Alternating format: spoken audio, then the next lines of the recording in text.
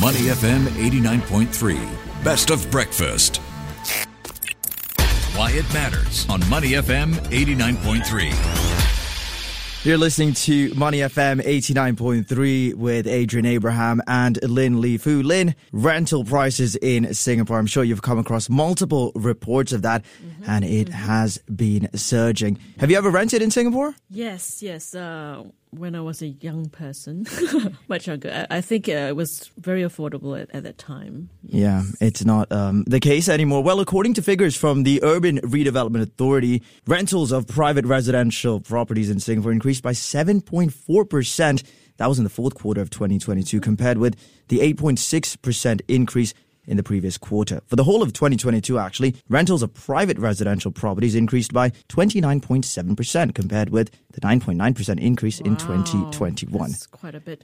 The HDB rental volume had been fairly stable in the past 4 months, apparently, ranging between 2,274 flats and 2,513 flats rented out monthly. On the other hand, the condo rental volume jumped 26.6% month on month in December last year. A key reason is the increase in the number of private homes completed in Q4 of 2022. In the last quarter, about 4,400 private housing units were completed. This is more than double the 1,600 units completed in the third quarter of last year. But there is good news. The number of private housing units expected to be completed this year will increase to about 17,400 units. That's excluding EC. This is 83% more than the 9,500 private residential units that were completed last year. Some of these residential units will be offered for lease by the owners. Good news. Well, the rise in the supply of newly completed units could ease the tight supply in the private residential leasing market. It could moderate the pace of growth of the residential rental rates to about 13 to 19% annual growth this year, which is lower than the 30% jump in the rental index in 2022.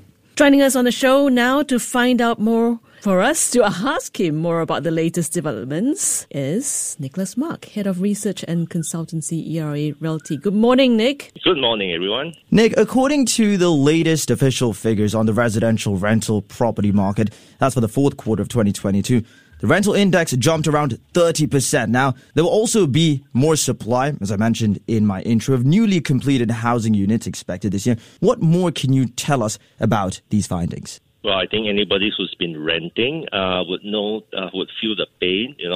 Rental has increased at unprecedented. This is since the authorities start releasing such data. The rate of increase is incredibly high, although we have seen some similar rate of increase before in 2007 during that big property boom of 2004 to 2008.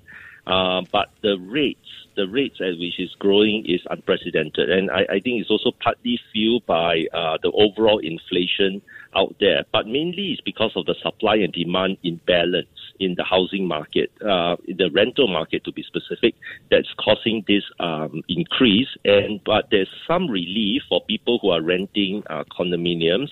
The reason why we have this upsurge in rental is because of the pandemic. It's been causing a lot of construction delay. So many of the projects are sort of snowballing, and some of them are going to be completed this year.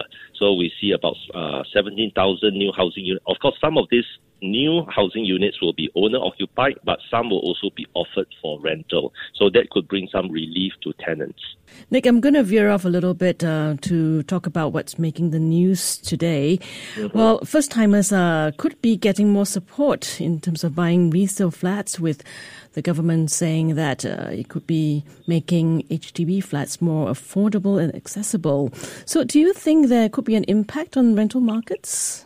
Slightly, because there are some newlyweds who are renting because they want to start their independent life together, and their BTO flats are being delayed. So they are renting first, and if, let's say, they find that this new assistance by the government is attractive enough, they may move out of the place that they are renting and buy their new homes. So that could also free up some housing units for other tenants. Coming back to major factors that could contribute to the skyrocketing rental rates of HDB and private non-landed properties, what are some of these major factors? Well, I think first and foremost is that we must also remember supply actually reacts slower than demand. Demand can just change with, let's say, a new pandemic, government policies, and so on. But the housing supply, it takes 3 to 4 years to build a new high-rise building.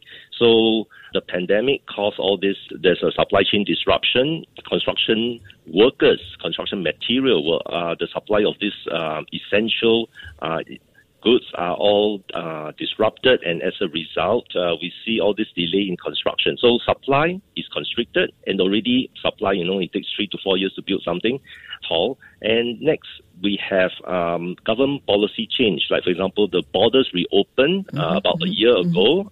In some parts of the world, we see more expatriates, foreigners coming here. And also the other thing is some local Singaporeans are also renting because of delay in BTO, their new homes and so on. So we see this increase in demand. And then we have supply not catching up, which explains why rentals are skyrocketing. Nick, I remember chatting to you last week about the rising rental costs here, but also I have to move house basically every year in Singapore, not just because of the rising rental values, but also once COVID-19 restrictions were eased here, we've seen instances of individuals being priced out of their current accommodation. They have to move maybe a little bit further away. So do you think that we will see that trend continue this year? Well, I think that quite likely rentals will still rise in the first half of this year because it's not like with a snap of a finger we're going to see all these 17,000 private housing units being completed. They will complete gradually. And, of course, that's according to plan, but sometimes plan do go sideways. So we may not, there could still be some delays. We'll know. So I think that first half of this year, we can still see rental growth, but it will be at a slower pace. And gradually, it will just grow slower and slower until it probably plateaus somewhere in the second half of this year. We touched on slightly on the reopening of borders earlier. Now, China opened its borders last month after easing their zero COVID policy. Talk us through how this is going to shake up the property market in Singapore even further. Yes, that's an interesting thing because first and foremost, I must state that the biggest group of buyers by nationality of private properties in Singapore are Singaporeans. They make up almost 70-80% of all the units that have been sold in the market. Now, the other 20%, the biggest group of foreign buyers are Chinese from mainland China, and that has been the case for more than a decade. So even during the pandemic, everybody boosted, all the foreigners, there was a reduction in foreign participation in the private housing market. But now that China is opening up, I think we're going to see a return of Chinese investors, tenants, Chinese students will be coming here to study, so we could also see more rentals demand from mainland Chinese, and some of them, their families might be coming over too. So yes, there could be more rental demand. So on one hand, we could see more supply, but on the other hand, we could also see more demand. But again, if the rental rates are so high, and they may also be shocked by it, so they may make certain arrangements, like, for example, instead of the whole family moving here, they may, just because the student is studying here, they may only just send their children here to study. So just to lessen on the burden on their pockets. Nick, we've got a question from one of our listeners, and they're asking you, as a property owner, should they keep renting out their respective property, or is it time to sell? Well, this really depends on the individual, whether or not his property, how much does he need his property, and at which, because there's no single answer that can fit everyone, because it also depends, firstly, on at which part of their life are they in. Like, for example, are they in their 30s, they're still in, maybe in the wealth accumulation stage, or are they retirees, and they may want to hold on to their property maybe for rental income. But even that's not, the investment strategy for retirees might also differ. It also depends on their financial status. Sometimes it might be better to be a bit more real estate light for some retirees, sell the property so that they have the funds perhaps to invest in something else that might be, for example, more stable income. because this high rental rates is not going to go on forever, maybe for another year or so. Then it may start easing off because, yes, this year we are going to see 17,000 private homes. That is from, let's say, in 2002, it was 9,200 private homes completed, and the year before that, it was 6,000. So the supply is rising. In 2024, we're going to see another 11,000 private homes completed, that and is 9,000 good news after that. indeed. Music to my ears. Yeah, right but there. where are the best places to rent in Singapore for this year in terms of getting your money's worth? Well, I don't think there is. It's almost like asking where's the best petrol station to go to get the cheapest fuel. You know, it's once the news is out there, it's everybody will make a beeline for that.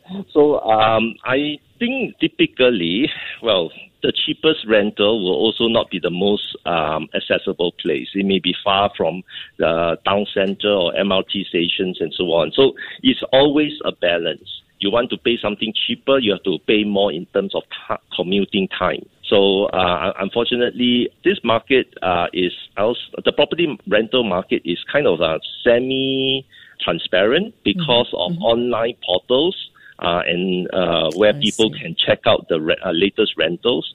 So I would think that it's not, well, if I were to go on national radio and say, well, this particular location is the cheapest, it won't be cheapest for, 2 days from now. Yeah, that's it. All right, very interesting conversation there, Nicholas. We've been speaking to Nicholas Mak. Thank you very much for your time. Nicholas Mak, my pleasure. Head of Research and Consultancy, ERA Realty. To listen to more great interviews, download our podcasts at moneyfm893.sg or download our audio app. That's AWEDIO. Available on Google Play or the App Store.